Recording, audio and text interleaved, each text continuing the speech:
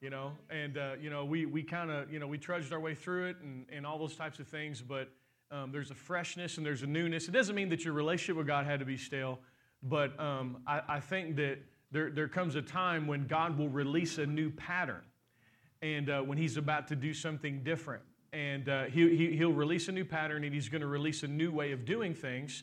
And everybody ready for the new? The cool thing, what makes you ready for the new is getting really tired of the old.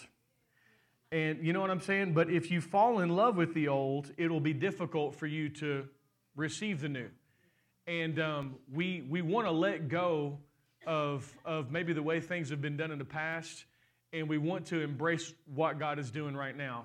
And I'm not going to here to tell you that I know exactly what that looks like, because I don't. But I am saying that whatever it is, I want it.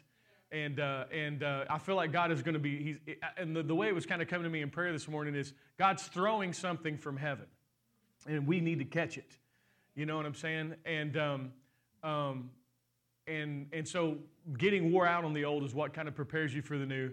And so it's exciting, and I'm excited about it. But when God is doing something new, He'll give a new pattern. And we see it we see it throughout the Scriptures, where God began to change the way He was doing things. When God brought the children of Israel out of Egypt and brought them, into the journey of going into the Promised Land, there came a time when God set Moses down and gave him a new pattern of worship, gave him a new pattern of the way to do things. Hebrews chapter 8 and verse 5, it says, we serve the copy and shadow of the heavenly things, as Moses was divinely instructed. And when he was about to make the tabernacle, he said, "See that you make all things according to the pattern shown you in the mountain." So God took Moses up and gave him a pattern and gave him a way of approaching God, a different type of relationship. And how many know they created the tabernacle? They built the Ark of the Covenant, and they instituted all of these new things that the people had never known. And they operated in those things for a long time. And that's the way that they worship God. That's the way that they approach God. And there was a time when there was a freshness to it and there was a beauty to it. But then how many know there came a time when that pattern died as well? And there was time for a new pattern. And it doesn't mean that God changes, but what it does mean is the way that God does things and relates to man can change. How many know relationships can change? How many know you can grow in relationship with someone, and how many know you can grow distant in relationship with someone? And relationships are dynamic. They're not set in stone. They can change. And the whole time, God's been drawing humanity to Himself in a place of relationship and drawing us closer and closer and closer. And so there was a new pattern that was given to Moses. He operated in that pattern, but then eventually it became stale. And how many know if you have a pattern without relationship, you end up with religion? You see that beautifully when the children of Israel experienced a level of deliverance when the serpents were biting them in the wilderness, that, God said, take a bronze pole, put a serpent on that pole, hold it up. Whoever looks at it's going to be protected from the serpents. They're going to be healed. And that was the pattern that God used to deliver them. And those that beheld the bronze pole were delivered. How many know that's a typology of Jesus Christ? How many know actually the serpent was crucified on a cross? No amens on that. But I don't mean that. I mean, Jesus was the one that was crucified, but how many know the cross was a bomb sent into darkness that exploded and destroyed darkness? Amen. How many know the enemy is the one that lost? And the Bible says that had the enemy known, he would have never crucified the Lord of glory. The worst thing the devil could do is try to kill Jesus. But God tricked him. God tricked him. Jesus laid His life down. And so that bronze pole was a typology that was pointed towards Jesus, pointed towards the cross. And so for a season, that's the way that they obtained deliverance. But eventually, that pattern was no longer there, and they ended up turning that thing into an idol that they worshiped, and they called it Nehushtan. You may be familiar with this, you may not. And so they started worshiping this pattern, and it became an idol to them. It became Nehushtan. God left that pattern a long time ago, but they were still there. And so I am ready to change. Like, I don't care what it looks like. I don't care what I got to do. I don't care what church has to look like. I don't care what my life has to look like. I don't care what I got to do. I need this. I need Jesus, man, and I need Him. I need Him. And whatever I've got to change in order to receive that, I'm willing to do it, and I feel like you guys are too. We're all, religion is tiring, man. And anything can turn into religion. Anything can turn into religion. It's not the action itself, it's the motivation and the heart behind it. There's a time in my life when I danced religiously before the Lord. Like if you were to come in and see me, wow, this guy's on fire. He's on fire. He's on fire. And I'd be up here dancing before the Lord, but really I was trying to earn God's approval. Really I was trying to get God to like me, and I was trying to get the pastor to like me too. And so really it was actually a display of being on fire, but really my heart wasn't near God. Now I think I started in a place of genuine zeal, but it turned into a formula. How many anything could turn into a formula? And we have to be real careful, and so we don't want that. And so I believe that God is releasing a new pattern, and we see it. Let's turn to 1 Samuel, please, and we a beautiful picture of what this transition looks like. How many know there's a difference between the reign of King Saul and the reign of King David? There's a difference between there.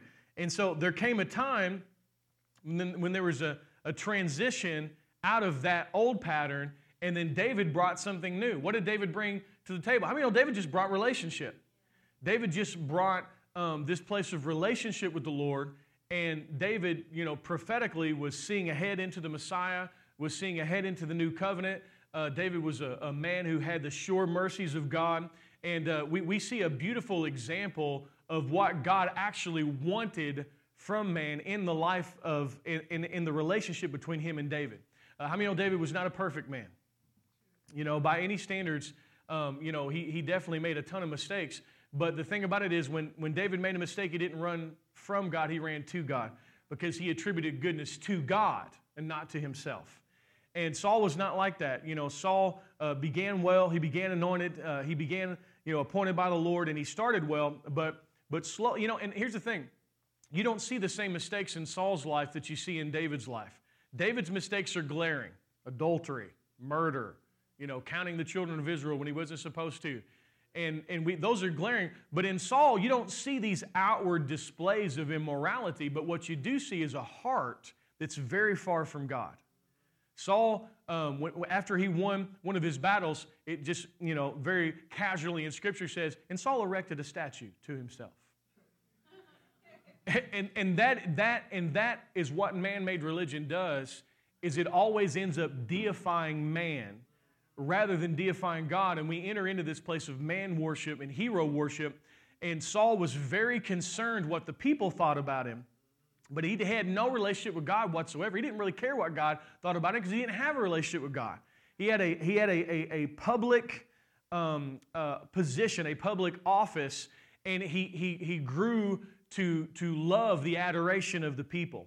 And he did it before the people, even when he sacrificed. When he wasn't supposed to make the sacrifice as a king, that was supposed to be a priest. And when he did that, he said he did that because of the people. And honestly, man, in what's coming, we just can't care what anybody thinks. We just can't care. And you can't give airtime and attention to the critics, and to those that want to tear something apart. Look, folks, you can find fault with anything that's happening. You know why? Because people are involved. And anytime there's people involved, there's always going to be something that's not totally right. And how many know that we are people as well? And so God is doing magnificent things, and God's moving in the earth, and it's just going to get stronger and stronger and stronger. But in the midst of that, are there going to be mistakes? Yeah. Are there going to be things that are messed up? Yeah. And how many know we still have an enemy too? And the enemy's going to still to try to bring these things in, but I would encourage you to not sit on the sidelines as a critic, but to have a childlike awe and wonder about God. And to maybe, because everybody in here, you've got these pages in your mind that's been written out through your experience and what you've learned about who God is. You have this perspective about who God is. Everybody in here, you have that, right? Different types of perspectives on who God is, different experiences, all these things. But I encourage you to hold those papers loosely and to be ready for God to blow those papers out of your hands And the way He's going to astonish you is with His goodness. The way He's going to amaze you is with His goodness. Because as good as you think God is right now, He's actually better. He's better than what you think He is. And it is that goodness that leads us to repentance. It is that goodness that leads us to change. But God's like, I am so good that I'm not worried that my goodness is going to lead you into a lifestyle of licentiousness and sin. I know that my goodness is going to overwhelm you to such a degree that you're going to fall in love with me and you're going to do whatever I whisper because you're going to love me that much because I'm that good. And how many of He loves you first? How many of He loved you for you loved Him? I was His enemy. I was the atheist. I was anti-God, and He loved me then, and He loved me then just as much as He loves me now. Can I get an amen? And so I encourage you to be ready for change, to be ready to allow God to do a new thing in your life. Amen? And so, and the beauty of all the challenges that we faced here recently has set the stage for change. How many know we've all been through some hell the past couple of years? You know what I'm saying? I mean, just collectively, like we've everything that we've trusted in has been shaken and removed. The longer you live, the more you realize you can't trust anything. You can't trust, the government. You can't trust the financial system. You can't trust the medical community. You can't trust, and I'm not just up here trying to, fire arrows or anything like that. But what I am saying is everything that can be shaken will be shaken, and that which cannot be shaken will remain. Amen? And what can't be shaken? The kingdom of God that's within us. Amen? It's time for the kingdom to arise. It's time for Jesus to arise. It's time for these eternal things to arise, right? And so these years of challenge that we've all faced, it's brought us to the place of desperation. It's brought us to the place of humility. It's brought us to the place of God, whatever you want. And how many know that's a good place?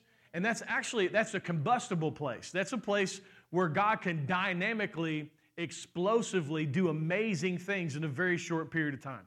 How many know we're seeing in our state a hunger for God? So thankful, so thankful. And we're seeing a hunger for God. We're seeing just people just hungry for the Lord, man. And the stage is set for great things to happen. And so there's a transition that's happening in the way God's doing things. And so just like there was a transition between Saul and David. 1 Samuel 16 and verse 1, it says, "And the Lord said to Samuel, how long will you mourn over Saul, seeing I have rejected him from reigning over Israel? Fill your horn with oil and go. I'm sending you to Jesse the Bethlehemite, for I've provided myself a king among his sons." And so there was a transition that was happening during that time, and they were transitioning out of a place of religion. If you guys turn to 2 Samuel 5 too, as well, please. If you want to, or you can look at the screen. But there was a transition that was happening, and the children of Israel were transitioning out of a time of religious service into a time of relationship, into a time of relational service. And so God had been developing the heart of David for many years, and David was carrying, as flawed as David was, and he was flawed, he was carrying a real relationship with God. And honestly, folks, that's what God's after more than anything else. See, if you were to look at Saul's resume, it's a lot cleaner than David's. We see no adultery in Saul's life. We see no murder in Saul's life. We see really, you look at Saul and you think, well, the guy's not that bad, just in terms of what he did. But how many know God does not look on the outward man? God looks on the heart. God's not concerned about this exterior. God's concerned with the heart.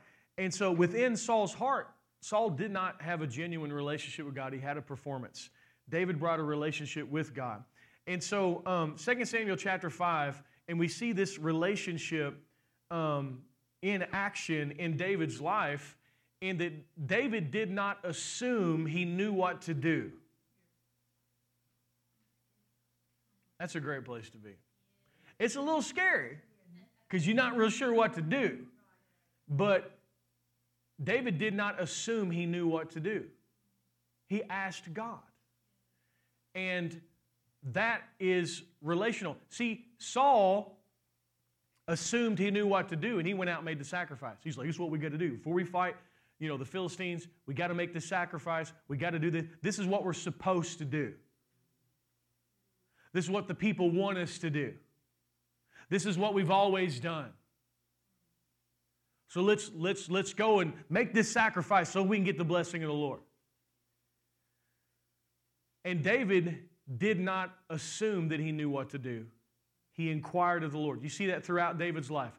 What should I do? The Lord said, well, do this. What should I do? Well, do this. How many of you know that requires humility and sensitivity and relationship with the Lord? And so we see an example of this in 2 Samuel chapter 5 and verse 22. It says, and then the Philistines went up once again and deployed themselves in the valley of Rephaim. Therefore David inquired of the Lord. He did not automatically think, all right, the battle's here, let's go kick some butt. I'm mighty, I'm strong, I got this, I'm a warrior. Children of Israel are powerful. We're going to smite the Philistines. He did not assume that he knew what to do. And I think we live in a day and time when it's not time to be a know-it-all about God. And it's a time to humble ourselves and just do what he says. How many know what he says works? How many know when Jesus took the mud and stuck it in somebody's eye? How many know there's no formula for that? You know what I'm saying? There's no formula for that. Or when Jesus said, okay, you know, how many know Jesus healed a lot of different ways? But what Jesus did, how many know Jesus brought a relationship to the table? And he said, I do what I see my Father do. I do what God tells me to do. So out of a place of relationship, Jesus did unusual things. But how many know unusual things work if the Lord leads you to do them? Can I get an amen? And so it says, David inquired of the Lord, and he said, and the Lord said, you shall not go up and circle around them and come upon them. You shall not go up and circle around them and come upon them in front of the mulberry trees. And it shall be when you hear the sound of marching in the tops of the mulberry trees, then you shall advance quickly, for then the Lord will go out before you to strike the camp of the Philistines. And so David didn't bring a formula. He didn't bring an old pattern. He brought a relationship. Can I get an amen? And so let's turn to Acts 15. And we've been talking about this a little bit. We talked about this last week. But a portion of what's currently happening is there's a restoration of the tabernacle of David. And that's been prophesied that it has to happen in order for the return of Jesus to happen. And then it also has to happen in order for the multitudes of the Gentiles to get saved.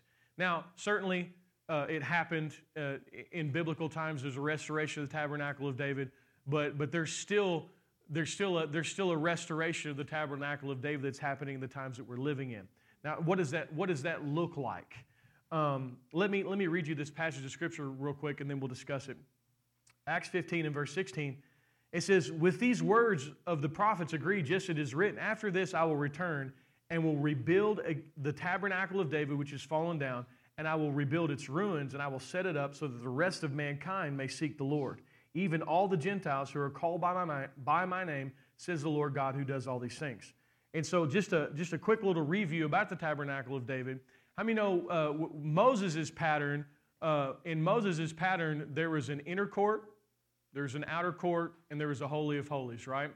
And in Moses' pattern, there implied a sense of distance between God and man, and because sin had not been taken care of yet. And so, the common people could go to the outer court, the priests could go to the inner court. Only one person once a year could go into the inner court, which was the high priest, to make an atoning sacrifice for the children of Israel. And there were only three groups of people who were actually anointed by God: the prophet, the priest, and the king. Everybody else just had to hear from God through those people. So there was a system that was set up, and it was an important system. It needed to be set up. But it imposed a sense of distance between God and man after Mount Sinai when that happened, because that's when the law came, and that's when we entered into a covenant with God where we had to try. When we did good, we were blessed, and when we did bad, we were cursed. And in order to keep us alive in the midst of all that, because we're not real good at doing good, we instituted animal sacrifices in order to cover sin, in order to keep us in that covenant, because we've never had the ability to obey God perfectly, ever. Never. It's never been, David was a man after God's own heart. David made enough mistakes to land him in prison by today's standards.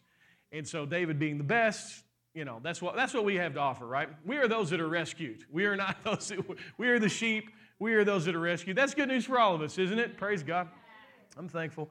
But and so that tabernacle was there, and you know, in the Holy of Holies was the Ark of the Covenant, and that of course represented the presence of God, the abiding presence of God, right? And if you look at the Ark of the Covenant and you really study out the typologies of it, how many know it's actually talking about the finished work of the cross? That is a typology. That's what it's representing. Inside the ark was man's disobedience, the broken 10 Commandments, the manna that man rejected, and the rod of Aaron where man rejected God's leadership.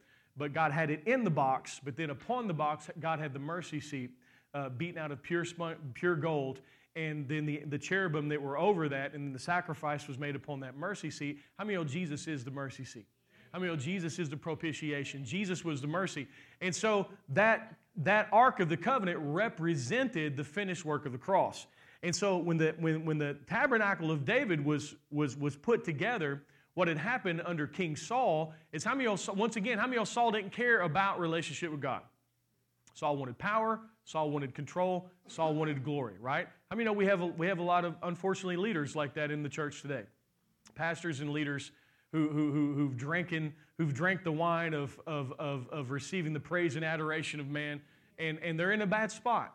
And they're really trying to be in control, and it's just not good. Now, I'm not against those people, okay? How many know God wants to save those people? How many know God's never at a time when He doesn't want to rescue one of His kids? So never, ever for a moment think that God doesn't want to help somebody that's fallen. I don't care I don't care who it is. God's heart is always restoration. It's always restoration. And you know, and in the day and age that we live in, how many of things are different now? How many know Saul took his own life? But how many know in the New Testament, how many know Saul's become Paul's? Everybody's one donkey slip away from changing everything, right? So as I'm exposing the lies of the enemy, because the enemy is the one that has brought these pastors and leaders into this place of hero worship, where they're the superstars and all. Folks, there's no room for any superstars. That game's over. I know that is a part of the new pattern. And thank God. Thank God, man. There's only one superstar. His name's Jesus Christ. The purpose of a minister is to get out of the way and point to Jesus Christ. That's the whole purpose. Gosh. And we're moving towards that. And I know that is a part of. I know that's a part of the new pattern. And so, anyway, these people they've gotten tricked by the enemy, and they're in this position where they think they're awesome and all that. And Saul was in that same position, and so Saul did not care about the Ark of the Covenant. Talks about it in the Psalms. He left it somewhere. He was out in the woods. Grass was growing over it. I bet it's Kirith Jearim or something like. I don't know how to pronounce it. Logan knows how to pronounce it, I'm sure, but they left it out there in this place because he didn't care about it.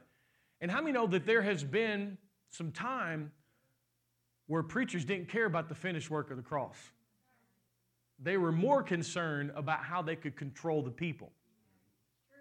Control the people's behavior, control their giving, control their church attendance. Why? Because we got to build a bigger building as a statue unto my name. Strong words, but true words. And so they've forgotten about that. Because how many know when you institute the finished work of the cross in a sermon or in a church, and you start preaching the finished work, how many know all of a sudden nobody in the room gets glorified except Jesus Christ? How many know I can't take credit for anything? How many know you can't take credit for anything? The only person who can take credit is Jesus. So as you start to preach this, you lose the ability to control people. You can't make them give. You can't make them come to church. You can't make them do anything because you ain't called to make them do anything, right? How many know the purpose and the calling of a minister is to point people to Jesus so they can have their own relationship with God. And they can hear God for themselves, and they can be led by the Spirit of God, and God can move in His people. Now, I'm not trying to say that we need to get rid of leadership. We need leaders. Leaders are great. But how many of the purpose of the leaders is to serve? Jesus said, hey, you don't know what leadership looks like? We're going to wash some feet. He's like, this is what leadership looks like. We serve, right? Leaders are not to be glorified. Leaders are to serve. Can I get an amen? And yeah, you want to honor somebody so you can receive from them, but how many know you should be honoring the person next to you just as much as you're honoring the pastor? Can I get an amen? Because nobody's any better than anybody else. It's a family. It's a family. It's a family. And so, there's a what was I talking about? More. Tabernacle of David, thank you. We are family. Somebody else got the next. What is it? All right, I see you. But see, the finished work makes us a family. It's not a performance on the stage where somebody's trying to be the man or the woman or whatever. We're family. Nobody's any better than anybody else. We're together on this thing. How many everybody in this room can learn from each other? We can all minister to each other. We all have different gifts. Amen? The body needs to be the body. Amen? And so, anyway, Saul had forgotten about the finished work. And how many know the body of Christ had forgotten about the finished work? And man, when you take Jesus out of the building, man, you're left with man-made religion. You're left with control. You're left with the glorification of the individual. And the attention and the focus is not on Jesus. The attention and the focus comes on the minister or the denomination or non-denomination or whatever. How many know we're all so tired of that? I mean, we could gag collectively to get... just together, like, let's have a collective gag. No, I'm just kidding. No. What'd you do at church today? Well, no. But we've cried, we've laughed, we've gagged. We don't want it no more. Amen. Praise God. It's over. It's past, right? But David, it says in the Psalms that his heart longed for the ark. He longed for the presence of the Lord. He longed for Jesus. He longed for the ark. And he wanted to bring it home. He wanted to bring it back. So he went out and he searched for it and he found it and he tried to bring it back. And he was unsuccessful the first time, so he tried to do it in his own strength. But eventually the ark came in and the ark was restored. And you know what they did when they brought the ark in? I love it. They did not create separations for the people. They didn't say, okay, you're the cool kids, so you can come to the inner court. You're the cooler kids. Or no, you're the cool kids, so you can come to the outer court. You're the cooler kids, you can go to the inner court. And, as for me, I'm in the Holy of Holies because I'm the most awesome, right? They didn't do any of those things. What they did was they just brought the ark and they put it under a tent, and it became the tabernacle of David. And you know what? There wasn't separation between us. We all became one people and one family, and we all worshiped before the Lord together. And we weren't there to see the minister. We were there to see Jesus. We weren't there to be seen or none of those things. They just had this celebration of music and dancing before the Lord. And that is what's happening right now. There's a restoration of the tabernacle of David. And we've seen it happen at Asbury College. They refused to allow big-name preachers to take the platform or big-name worship leaders or anybody to come in and try to soak up the glory. Because the attention and the focus was on Jesus. And so you got these regular college kids up here leading worship, and it's so cool, and I'm not speaking disparagingly of it, but some of them weren't great musicians. And I'm so happy to see it. Like, they had one big old kid up there. I looked like he'd been playing guitar for a week. He was a big old boy, man. He was up there, looked like he just come off the football field, man. He's just like, and I love it because you know what? God showed up. Because God wasn't concerned about how well he strung the note. God wanted his heart.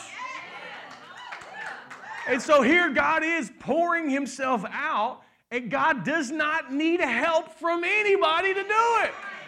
He don't need no big-name preacher, no big-name worship leader. God's like, it's cool. I'm just going to do it just like this. And man, kudos to Asbury College for guarding that and protecting that and keeping that and keeping man out of it and making it about Jesus Christ. I'm so grateful for that. But what I want to show you is that is a part, I believe, and I'm not so much here to tell, I believe that that's a part of the new pattern, is that the attention and the focus is going to be on the Lord and not on man. Amen? And God's going to do great and mighty things. And he's going to do great and mighty things through people we didn't think he could do great and mighty things through. And he's going to pour out his Spirit, and it's going to humble us. Amen? And so listen, don't become the elder brother right now. Don't be out in the field grumbling, well, they ain't having revival. I've been going to church for 25, 30 years. I've been believing God, blah, blah. And then you got this college kid been saved for a week.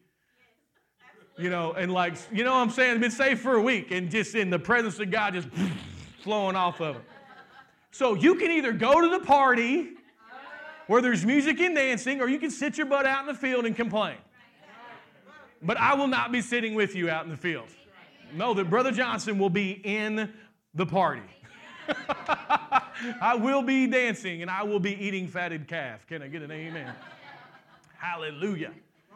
So like we got this celebration coming, and don't allow a critical spirit to come in you. Can you look at Asbury and pick apart some things that are happening? Sure. Could you pick apart some? Could we look at each other and pick apart things in ourselves that are? Yep, well, sure, yep. Because we're earthen vessels. Like that's just a part of it. But a part of the tabernacle of David is there's not this sense of separation between us. And there's a sense of unity and wholeness, and just that the focus is on the Lord. It's not on man. And it's just so exciting, and I'm so thankful for that. But that was the tabernacle, and that's how it happened. That's how it's set up, and it was awesome, and it's going to be awesome in the times that we're living in as well. Amen. And so those are a couple things that I know about the new. Because how many know we've been talking about this for a long time? I've been talking about this for, golly, man, probably over 10 years. I've been talking about this, and that there's a transition out of, hero worship into a place of like actually worshiping Jesus and kind of trying to move out of the way and let Jesus do his thing. Amen. And so that is a part of it. But let's turn to Malachi chapter 4, please. I didn't say 3. Amen. Oh, gosh. Malachi chapter 4. It's not bad, but many people have used that scripture to scare people into giving for a long time. Let me tell you something right now. God loves you, and God has blessed you, and you're not trying to get God to love you and bless you with your money. Can I get an amen? God loved you before your wallet. God will love you after your wallet. Can I get an amen? Oh, hallelujah. We can't get off in that ditch because I'll talk about that a whole lot. And we already know that in here, so we don't have to talk about it. But, and this is the next part I want to talk about. In times of transition, which we're in, God sends Elijah. God sends Elijahs in times of transition. And so I want to talk about that a little bit. And so Elijah is not just a person in the Bible. How many know Elijah represents something? Elijah represents the prophetic. Elijah represents a father. And there is a release of this in the earth to help us in this time of transition. Okay? So now I want to look at that. Malachi chapter 4 in verse 5, it says, "Behold, I will send you Elijah the prophet before the coming of the great and awesome day of the Lord, and he will turn the hearts of the fathers to the children, and the hearts of the children to the fathers." So now, this is God in the Old Testament prophesying that he was going to send Elijah before the coming of the Lord, right? Now, let's turn to Luke chapter 1, and we find out that God sent that spirit of Elijah on John the Baptist, right? And so John the Baptist came in preparation for Jesus' first coming. Because for some reason, in these times of transition, there's certain things that God needs to do to prepare the way of the Lord. There's a front runner that comes forward and prepares the way of the Lord. So I want to actually read this scripture, not just talk about it, so that we can get all on the same page. Amen. Luke chapter 1 and verse 14, and this is, they're prophesying to Elizabeth as John the Baptist is in her womb. And they're talking about what John's going to do and stuff like that. Luke 1 and verse 14, it says, "And you will have joy and gladness, and many will rejoice at his birth, for he will be great in the sight of the Lord, and he shall drink neither wine nor strong drink, and he will also be filled with the Holy Spirit, even from his mother's womb. And he will turn many of the children of Israel to the Lord their God. And he will also go before him in the spirit and power of Elijah," same statement again, "to turn the hearts of the fathers to the children, and the disobedient to the wisdom of the just, to make ready a people prepared for the Lord." And so there's a preparing that happens. And the time of preparation during this time of transition, that's what's going on in the world right now. And so I don't believe that I don't think there's one person that's in the Elijah spirit or one individual. How many know that an individual can represent something that God is doing in the earth? How many know there's a release of the prophetic in the earth? Now listen, there's a redemption of the prophetic. I don't know if any of you guys ever been under bad prophetic, but I have, and it's rough. And what's bad prophetic? Bad prophetic when the ark's not there. When the finished work is not there. How many know when the ark's not there, it's Ichabod. The glory is departed.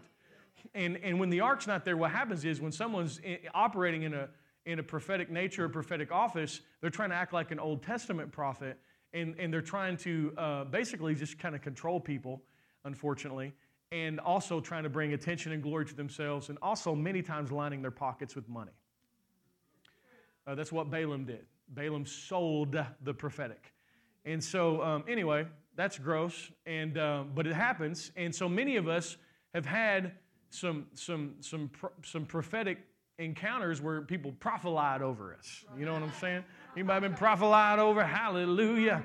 Thus saith the Lord, you shall marry so-and-so or whatever. You know what I'm saying? And so and what you have to understand about the prophetic, New Testament prophetic is different than Old Testament prophetic. Old Testament prophets were one of the three groups of people that were anointed. They literally spoke for God. People couldn't hear God any other way. They just heard God through the law or through the prophets or even through the decree of the king. And then the priests represented the people to God.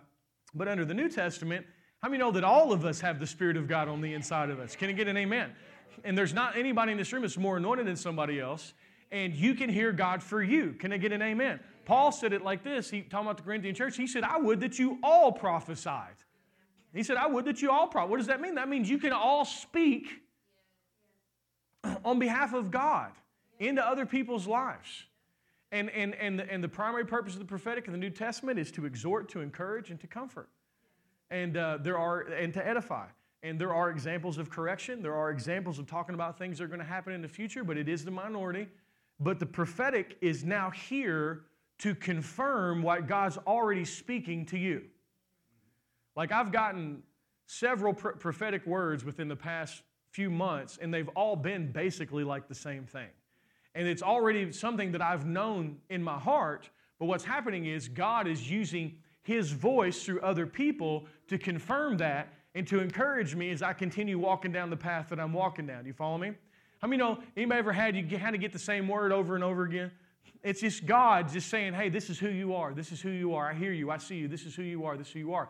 Because the prophetic in its very core is simply the voice of your Father just speaking to you.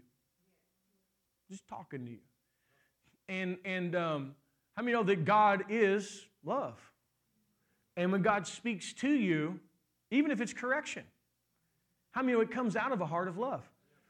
There's nothing that God's ever going to say to you that's not love, because He is love. Amen? I'm not saying there's not judgment. I'm not saying that there's not repercussion. I'm not saying those things. There is. If you reject Jesus Christ, then you're going to have to pay for your own sins. That's a tough gig. I would encourage you not to do that. Let Jesus pay for your sins. Let Jesus do it. And if you choose to reject it, then there is a payment, and you will be tried in the white throne judgment according to Scripture, That's not us. Can I get an amen? And we want to keep as many people as we can from having to deal with that. So I'm not saying there's not judgment. I'm not saying that. But what I am saying is that God is love, and everything that comes from God is love, and that when the prophetic is done in an accurate way, you're going to hear the voice of your loving Father. It's going to encourage you. It's going to comfort you, and it's going to build you up and strengthen you. Because listen to me, God's always going to speak to the person you are in His eyes. See, how many a lot of people talk smack about you? And they'll say things about you that they may see. And how many know that even some of the things they may see may be true? But God's not going to speak to you according to the way you're acting. God's going to speak to you according to who He sees you to be. And as you believe that, how many know your true self will arise and you'll walk in your true identity? See, someone may be, amen. That's the purpose of the prophetic. It brings you into your destiny. It brings you into who you are. And so we've seen a lot of misuse of the prophetic, but there's a restoration of the prophetic that's been happening. How many know prophets, people that are operating in the prophetic, how many know they should also have the character of Jesus? And how many know the character of Jesus is more important than the gifting? Because if I got a big, powerful gift and I'm whacking you over the head with it, and I'm not displaying the love of God and the character of God, how many know you'll be impressed with who I am rather than drawing near to the Lord? You may fear me. You may have fear of man. How many know people fear prophets and stuff like that and get all weird? I mean, hopefully some of y'all may have experienced that, but I fear the Lord. I don't fear no man. No one has more of a right to God than you do. Can I get an amen? No person has more of a right. Now, I'm certainly we honor people, we respect people. I'm not trying to bring a sense of dishonor, but the prophetic has been misused. And as a result of that, it's caused a lot of damage, but God is restoring it. And a part of the restoration of it is what I'm talking about right now, because we're in this time of transition. How many of the Lord's coming back? The Lord's returning. And so we have to prepare the way for Him. We have to get things ready for Him. It's always been that way. When He came the first time, there was a spirit of Elijah that was sent out to prepare the way for Him. And now when He's about to come the second time, there's a spirit of Elijah that's going out to prepare the way from Him. Now, interestingly enough, when it talks about this, it always talks about fathers and children. There is. But before I step into that, I just want to read a couple things. Matthew 3:3, for this is he who was spoken of by the prophets, saying, the voice of one crying in the wilderness, prepare the way of the Lord. Spirit of Elijah prepares the way of the Lord. Make straight His paths. And then Mark 9 and verse 11, it'll be on the screen. It says, and they asked Him, saying, why did the scribes say that Elijah must come first? And then He answered and told them, indeed, Elijah is coming first and restores all things. Restores. So what the spirit of Elijah does, what this transition does, this prophetic does, is there's a restoration that's happening from ground that's been stolen and lost by the enemy. And the primary thing that the spirit of Elijah comes to restore is a healing of the generations. A healing, because what the enemy tries to get us to do is he tries to get us antagonistic towards another generation. Well, man, these Generation Xers, these Generation Zers, there's so many different names, man.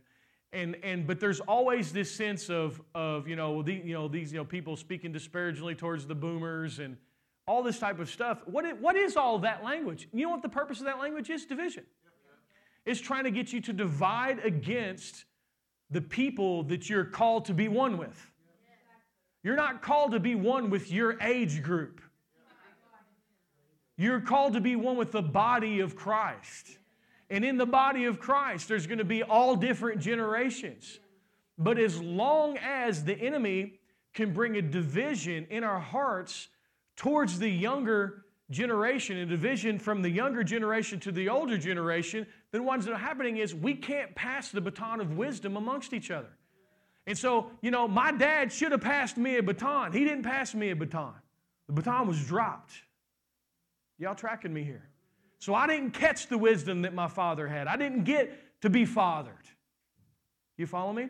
And so the baton was dropped. And so I got to start all over. I got to start from scratch.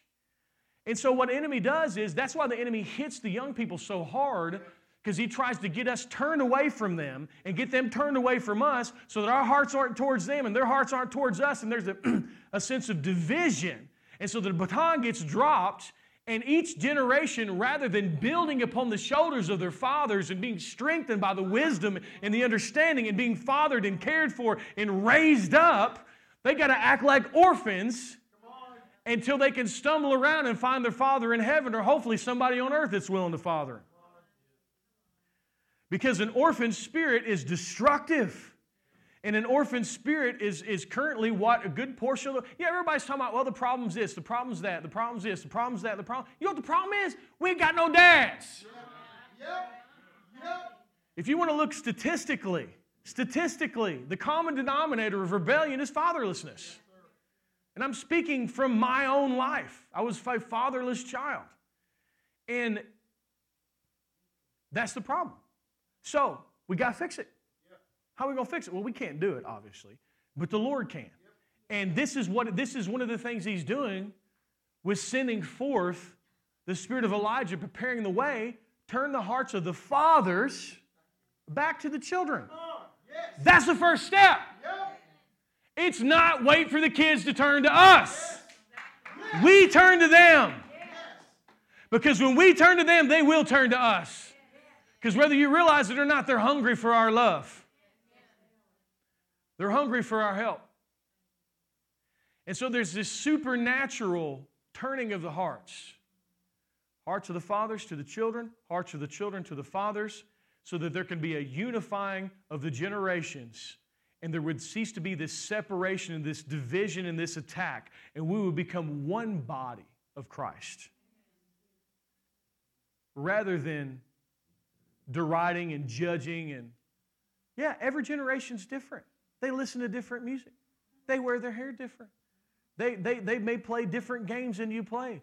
They may play video games as opposed to playing kick the can in the streets. You know what I'm saying? They may, or whatever. But what I'm saying is the enemy's always trying to bring a sense of dishonor, to judge them. You follow me? And like, we've got to allow the Lord to remove that and heal that so that we can help them. Y'all tracking me here? And now listen, when I'm talking about, so this is what's happening. This is what the Lord is doing. Now, how does it work? What does it look like? How did Elijah turn the hearts of the fathers back to the children? What did he do? I don't know. It doesn't say. It's not in there. It is true. How many know that the Scriptures are the dots, and the Spirit of God is what connects the dots? And so there's all I know about this guy. Like, they're not talking about him doing miracles and signs and wonders, although Elijah did. They're not talking about him. They're just saying this is what he does. He turns the hearts of the fathers back to the children and the children back to the fathers. That's what he does.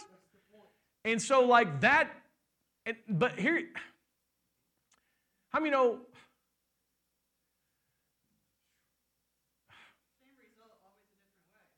New formula every time. Amen. So we don't know how necessarily he's going to do it, but we know that he's going to do it, and we also know that we are a part of that. How many know that masculinity is under attack right now? The enemy is trying to eradicate masculinity from the earth. Trying to put labels of it being toxic, trying to put the masculinity is under attack. All these gender wars and all these things that are going on, it's an attack against masculinity. Why does the enemy want to remove the man from the church, want to remove the man from society? Why does he want to do that? Because he knows he can't do what he wants to do until they're out of the way. That's right. That's right. And so there's a restoration that God wants to bring to masculinity. How many know masculinity was created by God and it's not toxic? Now, how many know there are people who have used their masculinity in a toxic way? But it doesn't mean that it's toxic. And there needs to be a restoration of it. There needs to be a wholeness to it. Because there's something about it that brings healing and prepares the way for the Lord. Something about God said, I'm not coming down until y'all get this right. I'm not. He sent forth John the Baptist. What was John doing? Turning the hearts of the fathers back to the children, and the children back to the fathers. The whole time. Now, I think it had something to do with the message he carried. I think it had something to do, obviously with the preaching, with the things that he did. But listen to me. I also think it's just simply who he was. I think everywhere that he stood as a father. And just being in his presence did something to the hearts of other fathers and the hearts of children. And there was a repairing that was happening. And how many know what that actually looks like if you look at it? What does it look like to have the hearts of the fathers back to the children and children back to the fathers? You know what it looks like? Unity. Wholeness. Right? So, and I don't want to preach some gender-specific message. because I'm not just here preaching to the men. I mean, I'm preaching to all of us, right? But there's a role that women play in the restoration of man's honor. There is men hunger and yearn for respect. I don't know why. We're just how we're designed. Never does it tell the wife to love the man. It always tells the wife to respect him. Never does it tell it. How many of what the Lord tells the men to do is to love the woman, so that she will feel safe enough to respect and trust him. And it always comes back to the love of God. Because when a man can let God love him the way God loves him, it will give him the strength to love the woman the way that God wants her loved. And then when the woman is loved the way that God wants her loved, then she will feel safe enough to respect and to honor the man. And then there's a wholeness there and there's a unity. But there are times, so I say all that to say this, there's a role that women play in this, in the sense that, I mean, obviously a massive role, but I'm talking about in the restoration of a healthy masculinity, is there might be a place where you honor and respect when it's not deserved. To try to kindle the fire of who that person is. Because as men, we've not always deserved to be respected or honored because we've been selfish. And that's the primary attack of the enemy against man. Selfish. Live for yourself. Do what you want. It's a man's world. Go do what you want. Live for yourself. Take, eat, kill, do. You know what I'm saying? And how many of that's not the role of a father? If you look in the Hebrew, the letter picture for a father is the word ox. And how many of ox is a sacrifice? If you're dadding well, you're laying your life down. You're not living for yourself. You're laying your life down for those around you. And so there's a place where we're looking to help each other, and sometimes that fire is out, and the coals are cold, and it looks like there is nothing to be respected in this man. But God may call you to see with the eyes of Jesus, see with the eyes of the Father, and not know them according to the flesh, and take the flinty rock and crack it together to have a couple little sparks to try to rekindle the fire of who that man is. If a man does not respect himself, there is no way he can be there for his children or his wife or anybody else. And so many men have been destroyed out of no respect for themselves because of the mistakes that they've made. And God wants to, how many know God wants to restore honor and respect in the man? And God wants to restore the man's love for his wife, the man's love for his children. Are y'all tracking me here? And certainly I'm talking within the context of marriage as we're talking about this, but it's bigger than that, because how many know you're called to father children that are not your own? Oh yeah. If you're one of these people that I'm talking about here, the spirit of Elijah, no, you father wherever you go. That's right. You father at the public pool. That's right. What are you talking about, Jeremiah? Man, kids will just want to be around you, and they'll want you to watch them do something. Jump off a slide or something. And they might not be your kids. You know, but they sense something in you. Because your heart's turned towards them. And you see them as more than just some snotty-nosed kid. You follow me? And if your heart's towards them, then you'll look into their eyes and you'll listen to them and you'll care what they're saying. And you'll restore value to them. Simple things, but I think a lot of it's carried just within the presence, walking and living and moving, because this spirit of Elijah that's being released in the earth, it's on display not just in church, man.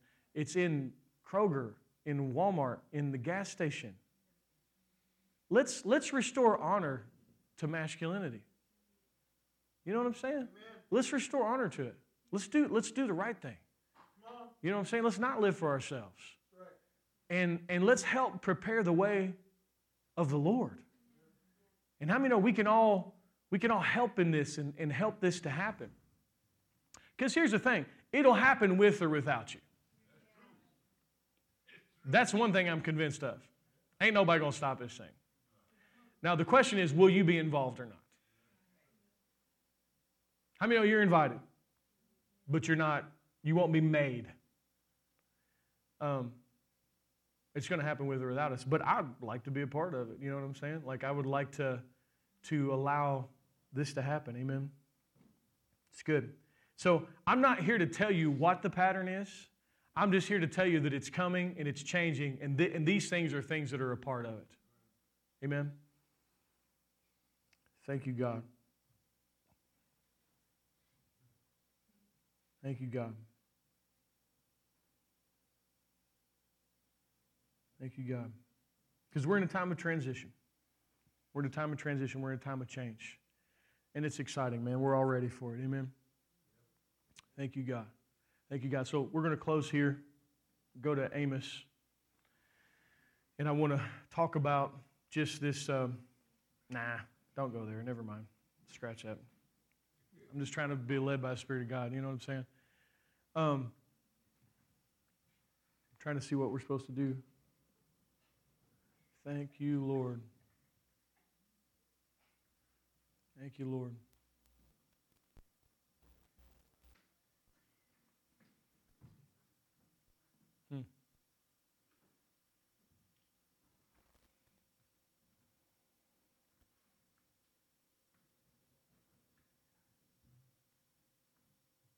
Let's pray.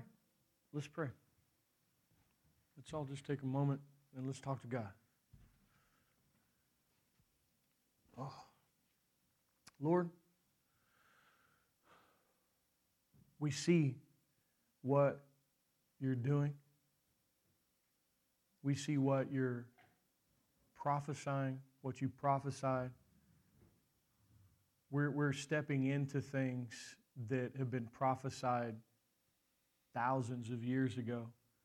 And just like Jesus read the scroll and said, this day this is fulfilled in your ears, we're in a moment where this day this is being fulfilled.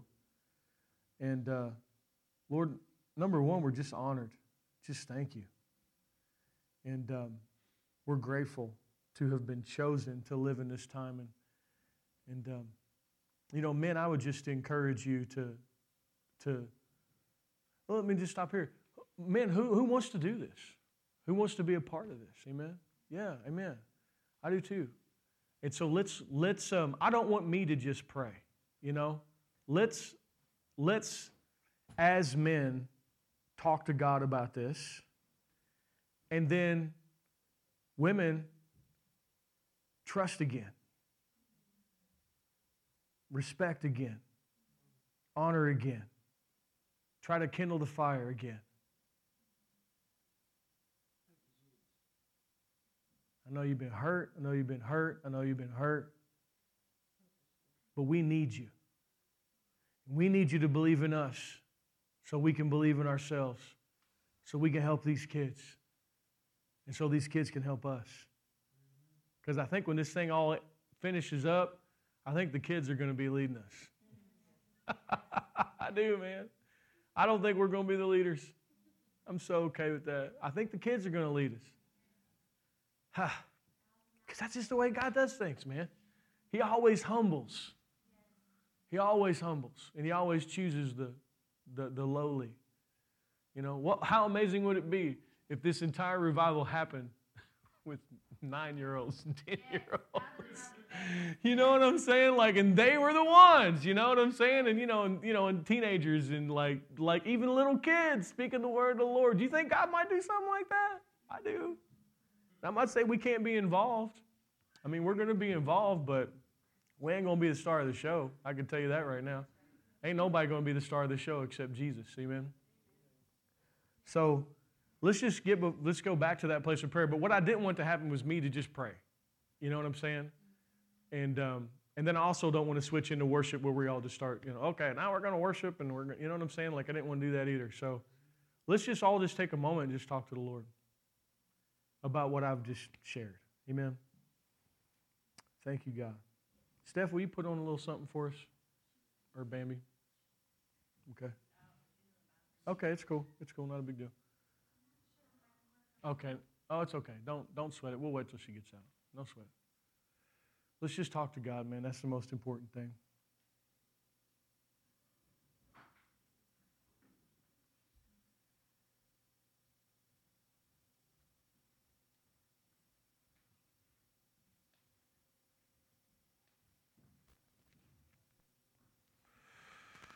Oh.